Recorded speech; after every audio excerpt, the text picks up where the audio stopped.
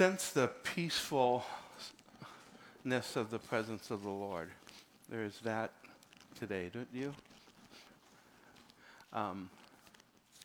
I wanted to make mention of something we had talked about just a little bit.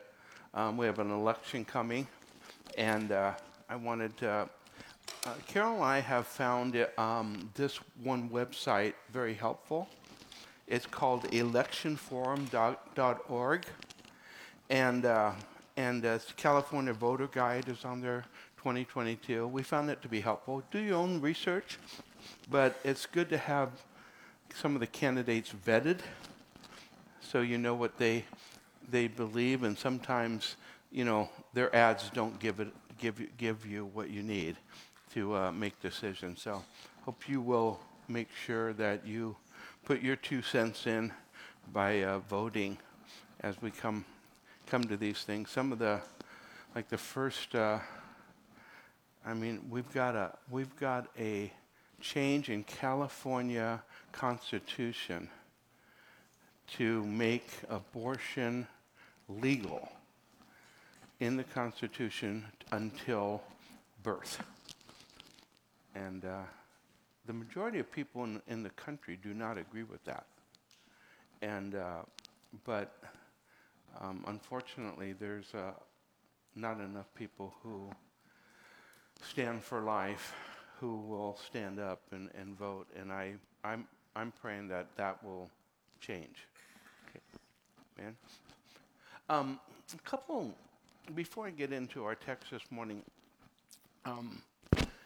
a couple of Wednesdays ago, we had our time of worship and opportunity for people to share, and there's some great words that were given that, the Lord was speaking through people, and then on Sunday last week, we called for people that needed healing of some sort, whatever it was, to stand, and we're hearing some wonderful stories. One of them was Frances Shegog, who was in pain at the time in her neck and her shoulders, and when she stood, it instantly left and has not returned. And I just believe that we're coming into a season. Churches go through seasons, and the church goes through seasons. The church in America is in I think a season of change, and there's a dramatic amount of change going on, both positive and negative, in the church in America today. And in our church, there is some things that God is doing, and there was a couple words given, and one of them, Mark shared with us. Shipman gave us sent a text to us, and I'm only sharing it with you because this same kind of word has been being repeated as people have been getting words about our church. And in one word, he was referring to a word that was given by Jen Baca during our worship time that was really encouraging about what God is about to do. And then he was given a word that said this: rack them up and knock them down. And it's time, right? And then another word was given to set the table and invite the guests. And didn't Jesus say that, right? He talked about the wedding feast where people were rejecting. He said, you can set the table. It's all ready to go. Go into the highways and byways and compel them to come in. Compel them to come in. The table's set. It's ready. I believe that is where we are. This is a season for us as a church to know that God is actively working and to raise your expectation and raise your prayer expectancy. I think we need to, in this season, pray big prayers, powerful prayers. This is the time to do that. Don't be hindered by your doubt. Grab a hold of what God has promised to do. We are in John chapter 5, verse 17. I'm kind of picking up from last week. And we're in a very difficult, challenging portion of Scripture. I'm telling you that in advance. Because as a pastor, as you're going through Scripture, some are more difficult to teach and make them understandable. This is not because it's not understandable. It's because of the importance of this text, the importance that we get it. And my, heart here is that I can explain it as well as possible for you to understand what is being said in this text. Not that many of you don't already understand, but hopefully we'll get more. So will you pray with me? And let's ask for God's help. Heavenly Father, I thank you for your word. What a privilege it is that we get to read it and, Lord, obey it. And we ask that you would help us this morning because, Lord, we want to understand it clearly so that we can say yes without hesitation to what you ask of us. Lord, we pray in Jesus' name. Amen. Now, if you remember as we went through last week, for those of you who are here and haven't been around or maybe you're new, we've been going through the book of John. And in the book of John, we've been taking a look at who Jesus is as it's revealed in the book of John. John said he wrote it for the purpose that we would know that he is the Messiah, he is the Christ, and that we would have salvation through his name. And we would know of our salvation because we know who he is. Now, we looked last week at the fact that Jesus did this wonderful miracle at the Pool of Bethesda where there was a guy who was lame for 38 years. And Jesus comes to him. This guy doesn't come to Jesus. And Jesus speaks to him and asks him, hey, do you want to be healed? And then heals him. And the miracle happens. And then this guy goes, doesn't really know who it was that healed him. And he ends up being confronted by the religious leaders who asked why he was carrying his mat, on the Sabbath, because he was healed on the Sabbath, intentional. Jesus did it intentionally. He healed on the Sabbath and then told the guy to pick up his mat. He wants to confront the religious leaders because religious leaders basically, listen, people are prideful about their own righteousness at times. Sometimes people are prideful about their unrighteousness. It goes both ways. But Jesus was confronting this religious group in this, and so they say to him, why are you healing on the Sabbath? And Jesus is confronted, and Jesus says, well, my Father has been working. John 5:17 says, but Jesus answered them, my Father has been working until now, and I've been working. Now this really made him mad. This really ticked him off because he called God his Father. And they don't seem to get it, where did he get this power to heal this guy? They don't even process that. They funnel everything through their religious ideology, and they're not even asking the most important question: where did this power come from? And Jesus responds to them in verse 18. He said, therefore the Jews sought all the more to kill him because he had not only broke the Sabbath, but also said that God was his Father, making himself equal with God. And we see John is saying this, that this is a confirmation. It's interesting that they recognize that Jesus was calling himself God. And yet so many don't understand that. Jesus didn't mince any words when he was saying that. He knew what it was to call God his Father and what that meant among those who understood what the Old Testament was saying about that. So then, verse 19, then Jesus answered and said to them, most assuredly I say to you, the Son can do nothing of himself, but what he sees the Father do, for whatever he does, the Son also does in like manner. Now, what is we're going to see as we go through the rest of this text? It's really a proof text. It is a proof text about the deity of Jesus Christ, that Jesus truly is God. It is also reveals a lot of other things about who Jesus is and the nature of Jesus. It doesn't do it in story form. A lot of times, we see Jesus do miracles and so forth, and it's kind of easier to preach. This is real doctrinal. This goes right step by step through this process. And I'm just going to tell you in advance that Jesus is proven. He's giving a testimony. This is a testimony that Jesus is the Messiah, that Jesus is God, through three proofs or three testimonies. The first one is Jesus' miracles. Now, this will not come on the overhead, but if you want to write them down, there's three of them. Jesus' miracles is a proof. Jesus does miracles, and so the power of that is coming from God. That's a testimony, one of three. The second one was John the Baptist, and his testimony is proof that Jesus is who he says he is, and that he has come from God.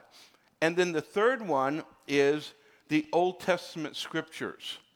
The scriptures prove that Jesus is who he says was. Now, that's what we're going to read here, is this proof in those three categories that is confronting the religious leaders of the day. And they also confront us. It confronts the world that we live in as well. That you cannot ignore. You can't ignore not only who Jesus says he is, but the proof that Jesus, who he says he is true. It's absolutely true. And that those who believe can have eternal life, and if you don't believe, you're condemned. You're condemned forever. And that is a clear statement in the scriptures. So Jesus in verse 19 says that he doesn't do anything other than what he sees the Father doing. And he says, I can do nothing except what I see the Father doing. Now, that is not he's unable or has no power to do it. That's not the statement being made here. The statement is being made that he cannot, unless he goes against the Father's will and against really his own will, to do something outside of what the Father he sees the Father doing. That the Father operates, and he operates underneath the authority of the Father intentionally.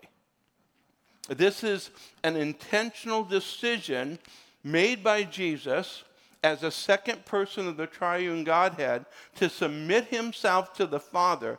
And we see that with more clarity in Philippians chapter 2, where it says he emptied himself. And this is helping us to process the idea of the incarnation. That means who Jesus is, how he became both man and God at the same time, which is mind-boggling in concept. How can you can't really kind of fully get your head around what it means to be fully God and fully man as Jesus was. The incarnation, there's a real mystery there. We just know it's true. But he was 100% man and 100% God. And so as he's going to reveal to us, he's helping us to understand what this is all about. And so he says he doesn't do anything. That everything he does is what the Father does. He sees the Father doing it. Now, this practical application to us, that we could learn, all of us probably better, to look for what the Father is doing and jump in. To get the sense of what the Holy Spirit is speaking to us and say yes. That was an intentional thing that Jesus, even as he grew up, he's 12 years old and he says, I must be about my Father's business. This is about my Father's business, and I'm going to do what my Father has called me to do. At 12 years old, he was doing that. He was making decisions to see what the Father was doing. And so you can't be too young to start that process in your life. And you cannot be too old to learn more about how to do that. Because I believe that sensitivity has to grow in us, and there's a maturing process to hearing the voice of God in our life. And I can tell you this, you learn or you hear the voice of God by listening. You cannot, that's how listening to the voice of God enhances your ability to hear the voice of God. And you listen to the voice of God first and foremost through this book. Because we know this book is inspired by God. God breathed. We know that this is God's word. And so when we're reading God's word, we're learning about God. But it's not the only way we hear God's voice. We hear God's voice as he would speak to our spirit as well. I would say this, that if you don't and you're not willing to learn God's voice through his book, you'll never have much clarity about hearing God's voice through the Spirit. You get first a clarity of the nature of God through the book. And then you're able to process as you're trying to hear in your spirit as God speaks to you. A lot of people have that backwards. And unfortunately, I think it's why there's so many false teaching and false prophecy and everything else that seems to come out so readily. It's because they didn't have their heart, the Word of God didn't have their heart first. And then they're learning the process. You process what God is saying to you through the book. You test everything through the book. And so, excuse me. So he says in verse 20, for the Father loves the Son and shows him all things that he himself does. And he will show him greater works than these. I love this. So that you may marvel. So you can have, your jaw's going to drop. Wow. And isn't that what happened? I mean, how many times those who are following Jesus is doing these miracles, and I would like to think that he couldn't get rid of me after I saw that. That's the way I would like to think of it. If I was there and this guy that's been lame for 38 years just rose, I'm on his heels. I mean, where is Jesus going? You can't get rid of me. When he sends everybody away, I wouldn't leave. But I'm not sure that would be me in that time. I would hope it would be. I want it to be. I want to be that person now. That I'm always I'm always just right behind him. I'm getting my clothes dirty because I'm right behind him, right in his heels. I want to learn what he has to say. I want to know what he's doing so that I can participate in what he's doing. Because when I hear his voice and move, good things happen. In fact, great things happen. So, he says, in John chapter 6, I just want to jump over to the 16th chapter because of what is being said there. Jesus said this, in that day you will ask in my name. In that day you will ask in my name. And I do not say to you that I shall pray the Father for you, for the Father himself loves you. Because you have loved me and have believed that I came forth from God. I came forth from the Father and have come into the world again. I leave the world and go to the Father. Jesus is telling us This is what you hear. In fact, Jesus himself said this, as the Father has loved me, I have loved you. This distinction that people make between the Father in the Old Testament and Jesus in the New is a complete fallacy. It's a complete fallacy. In fact, they haven't understood that Jesus was active in the Old Covenant just as much as in the New, and that the Father is fully active in the New Covenant, New Testament, as is Jesus. That what Jesus is doing is what the Father is doing. When Jesus healed that lame man, it was the Father healing that lame man. Jesus did what he saw the Father doing. He just entered in with what the Father is doing. And the Father gets such a bad rap because people don't understand what God is doing. His heart has never changed. He's always been this loving Father. And he, in fact, is loving, and as Jesus points out, listen, I don't need to pray for you on this. I mean, he forever makes intercession for us, and that's a whole other topic of teaching. But he's saying, listen, you can go to the Father. When Jesus taught us to pray, what did he say? He didn't even say, hey, pray to me. He said, when you pray, here's the model, our Father who art in heaven. So our Father is incredibly loving and powerful. And what Jesus and the Father are one. They're united in one. Three personalities, one essence. See, when Jesus says, whatever I see the Father doing, I do, he can say that fully and completely. I don't think we can. I think we're learning, but I think we come short in that. Why? Well, Jesus never comes even slightly short. He does everything according to the will of the Father. Everything. Never misses. Because of who he is. Same essence. So, verse 21 says this of chapter 5 again. For as the Father raises the dead and gives life to them, so the Son gives life to whomever he will. Wow, wow, they're kind of alike. They have the same power.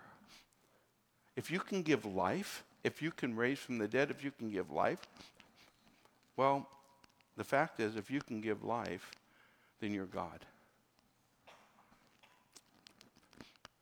And so he says,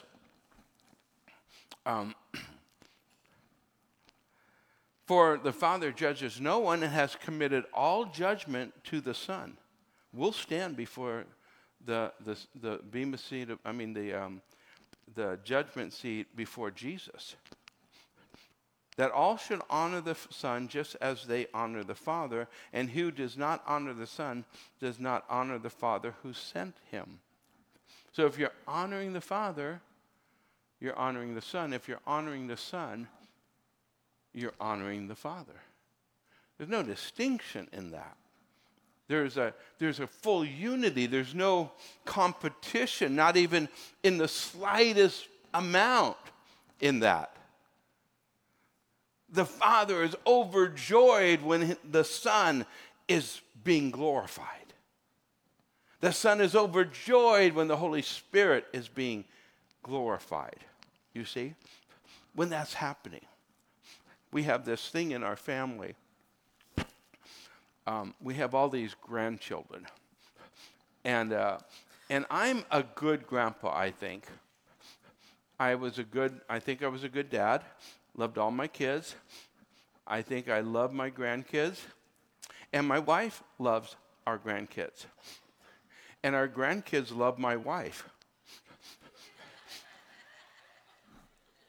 Now, I'm not saying they don't love me, but usually when I'm in the room and she is, I don't exist.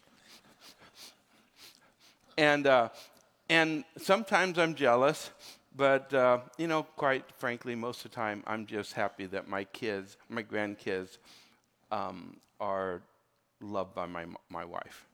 It's just great. They see Grandma, and then every once in a while I'll say, "Hey, Papa's here."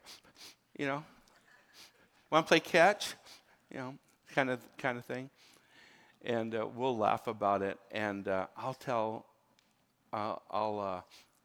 and Carol is like great at trying to build me up. Like her love language is gifts. That's her love language. If you give her a gift or if she gives a gift, she feels love. She feels love. So she gives the kids gifts all the time. And they're always, even if it's the 99-cent store, she's going to find something to give to them. And that's just her nature. And she's always giving them gifts. And then she'll say to them this is from me and Papa. But they all know she bought the gift.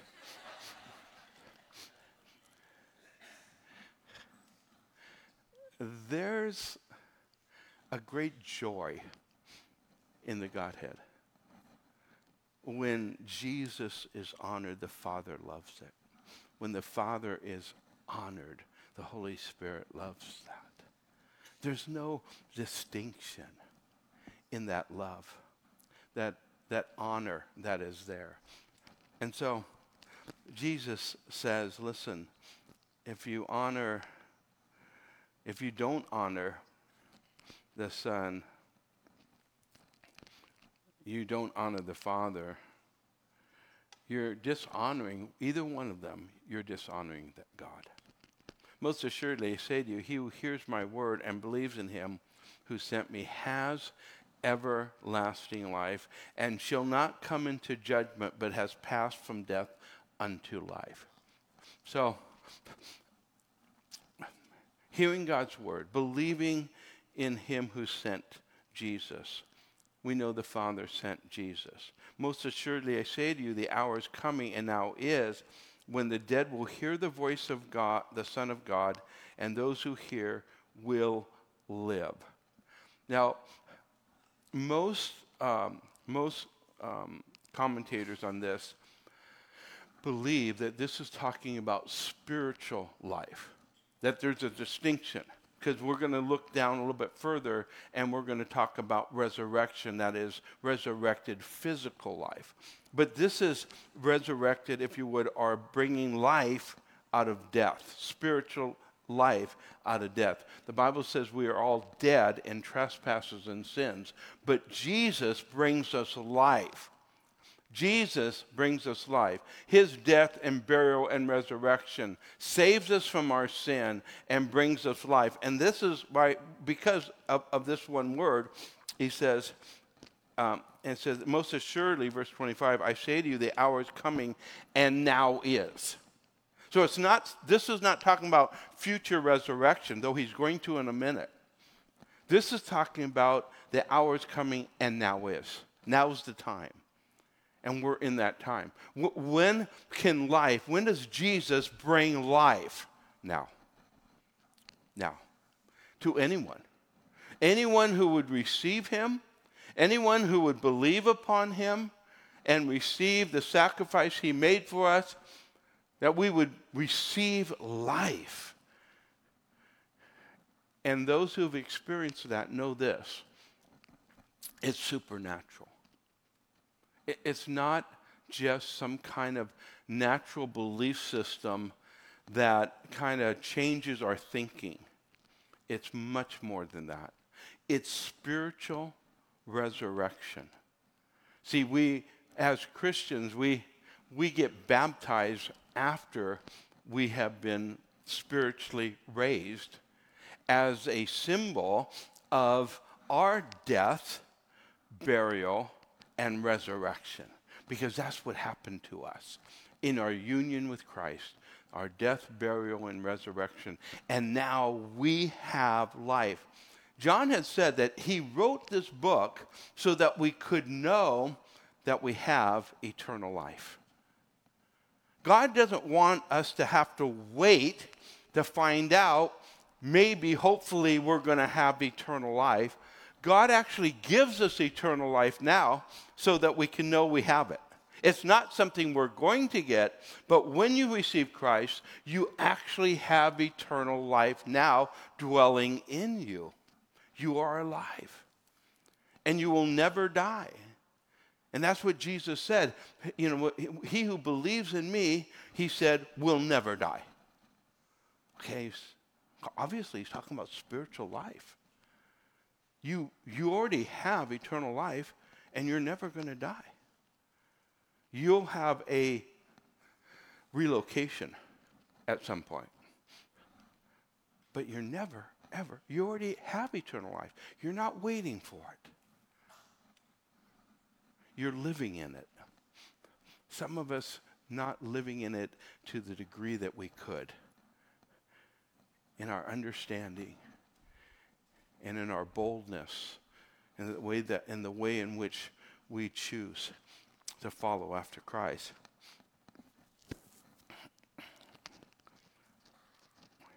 So, he says, for as the Father has life in himself, so he has granted the Son to have life in himself. See, this is where we get life. If it's in him and he's in us, we have eternal life.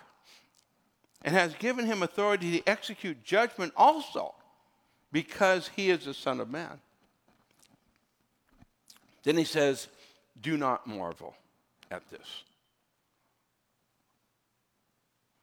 It's kind of miraculous, kind of marvelous, but he says, don't marvel. Calm down about it. This is easy to accept.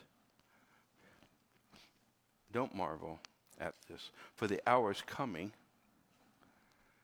which all who are in the grave will hear his voice and come forth. There's something.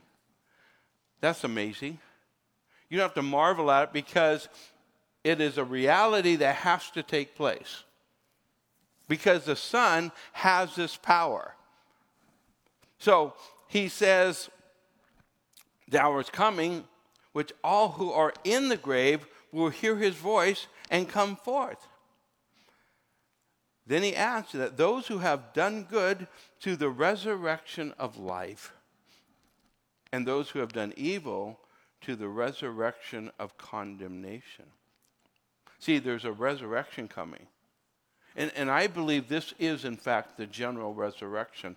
And because it's the voice of God speaking, the scripture says the voice of archangel and the voice of God proclaims, shout, this shout that people call the rapture of the church is a resurrection both of the living and the dead. But the dead who rise are not just those who are in Christ. Those who are in Christ resurrect first, the Bible says. But there is a resurrection of judgment that is also coming, a resurrection of condemnation. So he says, I can of myself do nothing. As I hear, I judge, and my judgment is righteous, because I do not seek my own seek my own will, but the will of the Father who sent me. And that should be all of our statement of faith. I seek the will of the Father. If I bear witness of myself, my witness is not true. So if all I am giving is what I say, and they would agree with that. They would say, well, who are you to give witness of yourself? Anybody can give witness of themselves. Anybody can say, I'm, whatever you want to say. I'm from God, I'm a prophet of God, I'm a great man of God, a woman of God, whatever it is. Anybody can say that.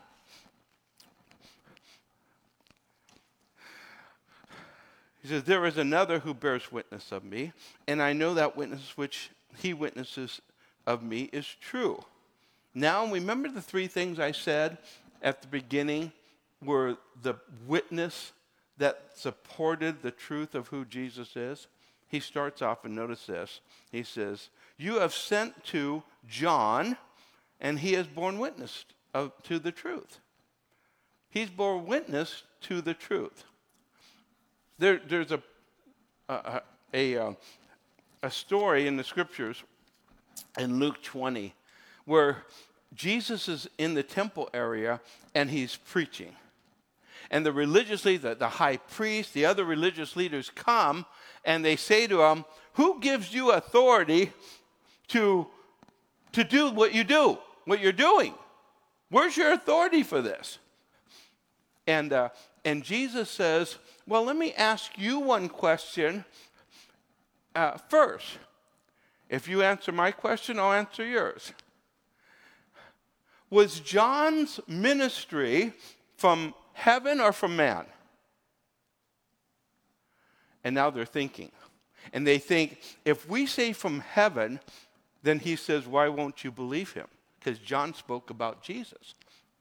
And if we say from men, all the people are going to stone us because they know, they believe, the whole country believes John's ministry was from God. And they're stuck. And the only thing they can say is, we can't tell.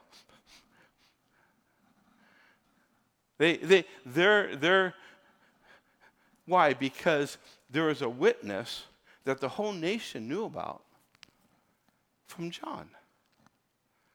John was spoke about in the Old Testament, the Old Covenant. The Bible spoke about John. And when John came on the scene as that voice, that heralder for the Messiah, he spoke of Jesus. He said of Jesus, I'm not worthy. What we're seeing is that God set this all up so that there would be no question when Jesus came on the scene. If someone was honest, intellectually honest, religiously honest, there'd be no question who Jesus was. Everybody would know. And so he says, yet I do not receive testimony from man, but I say these things that you may be saved. I'm telling you. It's not I don't need even John's testimony, but it is a testimony that you agreed to, you believe. He was the burning and shining lamp, and you were willing for a time to rejoice in his light. But I have greater witness than John's. Here's everybody say works. Works. So we have who first? John. Everybody say John. I just want you to remember these three. We have John's witness. Now we have works. He says, for the works which the Father has given me to finish, the very works that I do bear witness of me that the Father has sent me. What are the works? All the miracles he did. All the things that Jesus has done is proof, and should be proof enough for anybody who's walking around and seeing Jesus do these miracles. And so he says, the Father himself who sent me has testified of me. You have neither heard his voice at any time nor seen his form. So he's testifying by doing these works through me. I have the Father's testimony. I have John's testimony. But you do not have his word abiding in you. Now, these people were diligent searchers. Look at what it says. Let me go further. Because whom he sent him, you do not believe. You search the scripture. Now, the word search here is it's an interesting word because it's like used as a lion prowling for its prey. This is, you search. These are diligent searchers. And you'd say, well, isn't that a good thing? Yes, it is. It's really a good thing as long as you let the scriptures direct you. If you follow the scriptures, not search the scriptures to support what you already think you believe. The scriptures have to guide you into truth, not you guide the scriptures into truth. And so they had a preconceived idea that they only funneled as they searched the scriptures to find what they wanted, and they didn't want Jesus. So you search the scriptures, for in them you think you have eternal life, and these are they that testify of me. So why do you search the Scriptures? Well, they say the Scriptures are the most important thing. You hear that. You hear people say that. It's the most important thing. But they testify of Jesus. Now, our biggest problem today is a little different. Our cultural problem today is we have progressive churches that say that they believe in the inspiration of Scripture. In some ways, it goes along the same way. They'll say, we believe in the inspiration of Scriptures, but then if you just take their word at it and don't do the research, what you'll find if you do the research is what they mean by inspiration is not that every word of the Bible is God-breathed. They mean that the Bible can be inspiring, just like a good novel.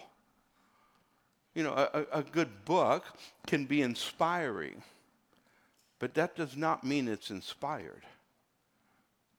And progressives operate with their own interpretation of what God is like, and usually it's kind of like a mild teddy bear, you know, kind of God, fits their view of what God should be. And so they only take things out of the Scripture that supports their view and leaves a whole lot of Scripture out, because they do not believe that every word is inspired by God. And this progressive form of Christianity, which unfortunately has gotten into the church, and many even, it takes a while. Some of these churches, leaders have changed in process. Well, the church doesn't even recognize the change until later. And we've got stories. We have people in our church who have family members that have been part of these kind of churches that they were going one direction right, and then somewhere along the line they changed. The leadership changed, and now then the people start to get taught in such a way that it just kind of accepts it, because they're using a lot of the same language and don't realize that what has really happened is they've undermined the Scriptures. And Jesus is saying this: the way you know me is from the Scriptures. The way you know, one of the main reasons why you can trust that I am the Christ, the Son of the living God, that I am the Savior of the world, is because of the Scriptures themselves. The testimony of the Word of God. He says, he says here, but you are not willing to come to me that you may have life. You've already processed this, and you're not coming to me that you could have life, even though the Scriptures tell you of me. And he goes on to say, I do not receive honor from men. I know you, but I know you that you do not have the love of God in you, and have come in my Father's name, and you do not receive me. If anyone comes in his own name, him you will receive. Now it's interesting, because this is still true of the Jews in Israel, much of the Jews in Judaism in Israel today. It's still there. And as much as I love the Jewish people and love the Jewish nation and pray for it, that nation, because someday there will be a revival, the fact is that they're still in darkness. They're still professing the old covenant as being true, and yet don't see Jesus, who is through the entire old covenant. From the beginning to end, it's all Jesus. And he said, do not think that I shall accuse you to the Father. There is one who accuses you, Moses, in whom you trust. So those of you who are holding on to the old covenant, he says, Moses is accusing you. And in two ways Moses is accusing. One is that the law is in fact bringing accusation against you, and you cannot deal with that because you don't live it. And you can't, and you need a Savior. And the other way that the law, that Moses is accusing, is that Moses prophesied of me. He said I was coming. And so you rejecting me, Moses is accusing you because you're rejecting me. I love the story of Abraham and the rich man. It's what it teaches, and it's a sad story. Because there is this rich man that goes to the holding place, and he's being tormented after his death. And he asks for Abraham to bring some water to his lips. And it really gives a picture of what torment is. And then he says to Abram, he says, would you send someone back to tell my family so that they don't come to this horrible place? And Abraham's words are, if you don't believe Moses and the prophets, if they won't believe Moses and the prophets, they won't believe one who's risen from the dead. And that was absolutely true, right? They didn't believe Moses and the prophets, and when Jesus rose from the dead, they didn't believe him either.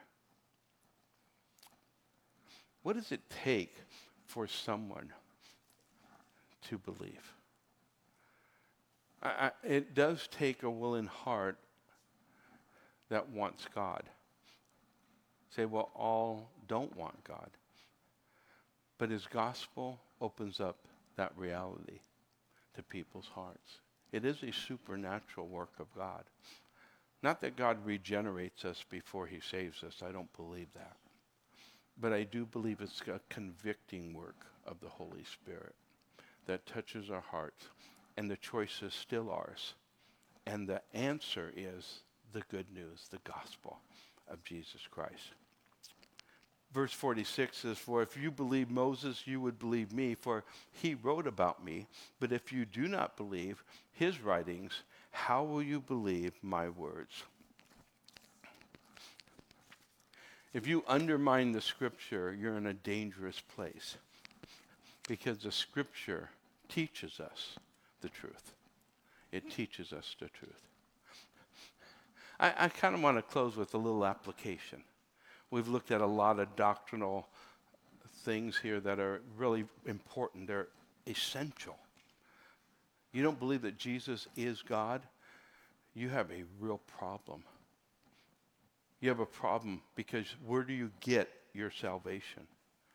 Jesus, the true Jesus, the one who saves us from our sin, is the one who is co-equal with the Father.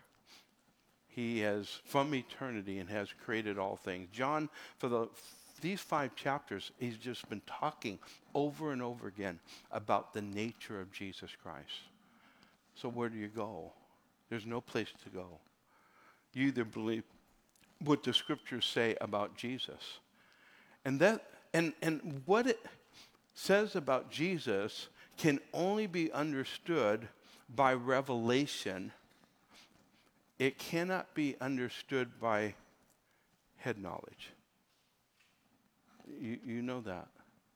It doesn't make sense. You know, anyone stands up and says, I'm God. I mean, what do you want to do? You want to go, you really need to take your medication. You really need help. Right? They're standing up. There's something that's where you go naturally to believe that someone. But that same someone is now healing the sick and doing miracles and raising dead people. That same someone has been prophesied, and he happens to show up just at the right time that the Bible says would happen, and he happens to die the same way that the Bible says in advance would happen. And for the sins of the people, not for himself. I mean, so much of what the scriptures say about Jesus. Now you still have this dilemma that here is a human being saying they're God. But you have proof that there's no other answer. Because if Jesus is not God, then he is in fact an idolater himself. He is in fact a false God who is proclaiming himself and receiving worship, because he did receive worship. So he is either the most amazing Savior, or he's the most evil person who has ever lived on earth. You have to make that choice. I think kind of you lean toward he's the Savior. I mean, there's not much else you can go with in that. So, here's the application in our life. Jesus, you are Lord, and I choose to follow you 100% with all of my life. That's my choice. In Jesus' name, amen. Amen.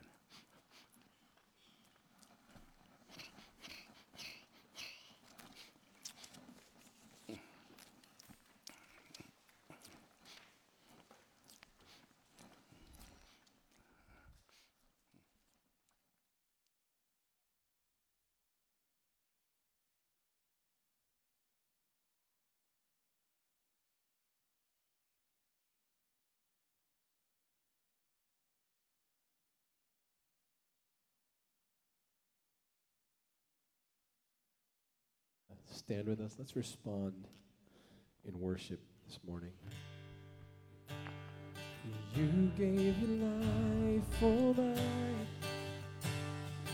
nailed to the cross, you crucified.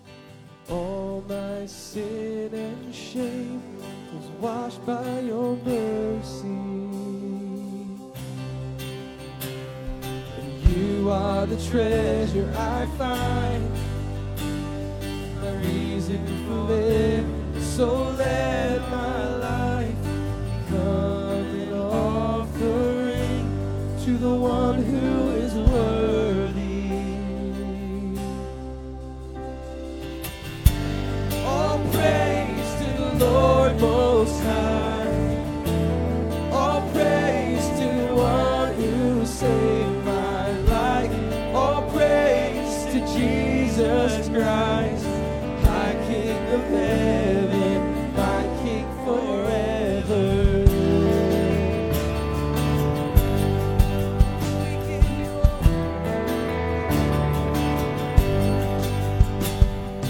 You stormed the gates of my heart, the veil in between was torn apart. Now you hold the keys to the grave.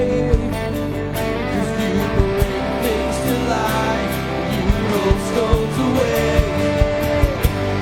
All praise to the Lord Most High.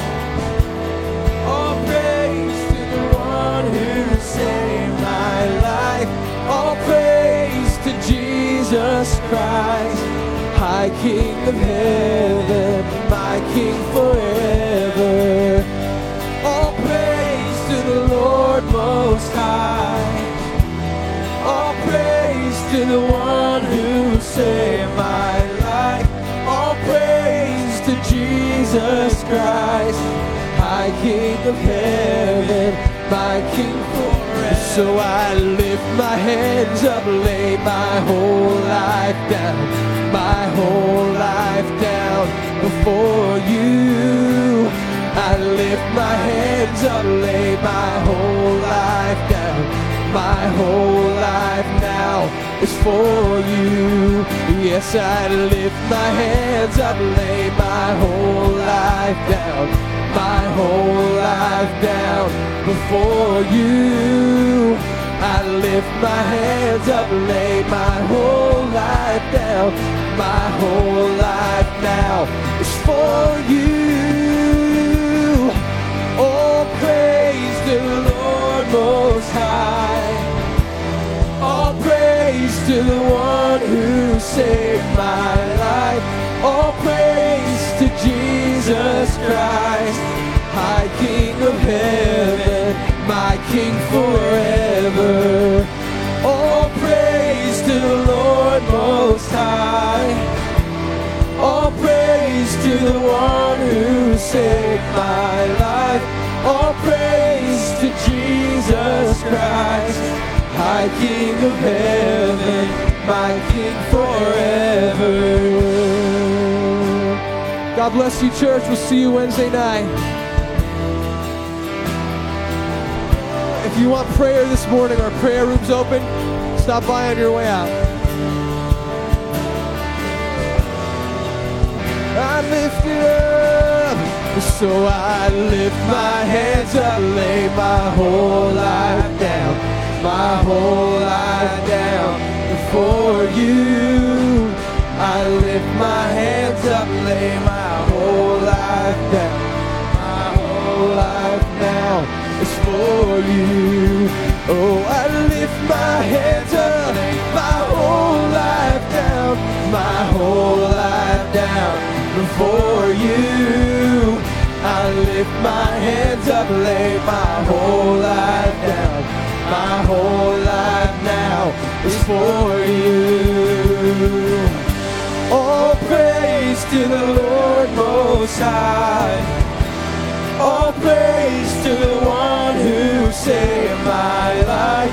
All praise to Jesus Christ, my King of heaven, my King forever. All praise to the Lord Most High. All praise to the one who saved my life.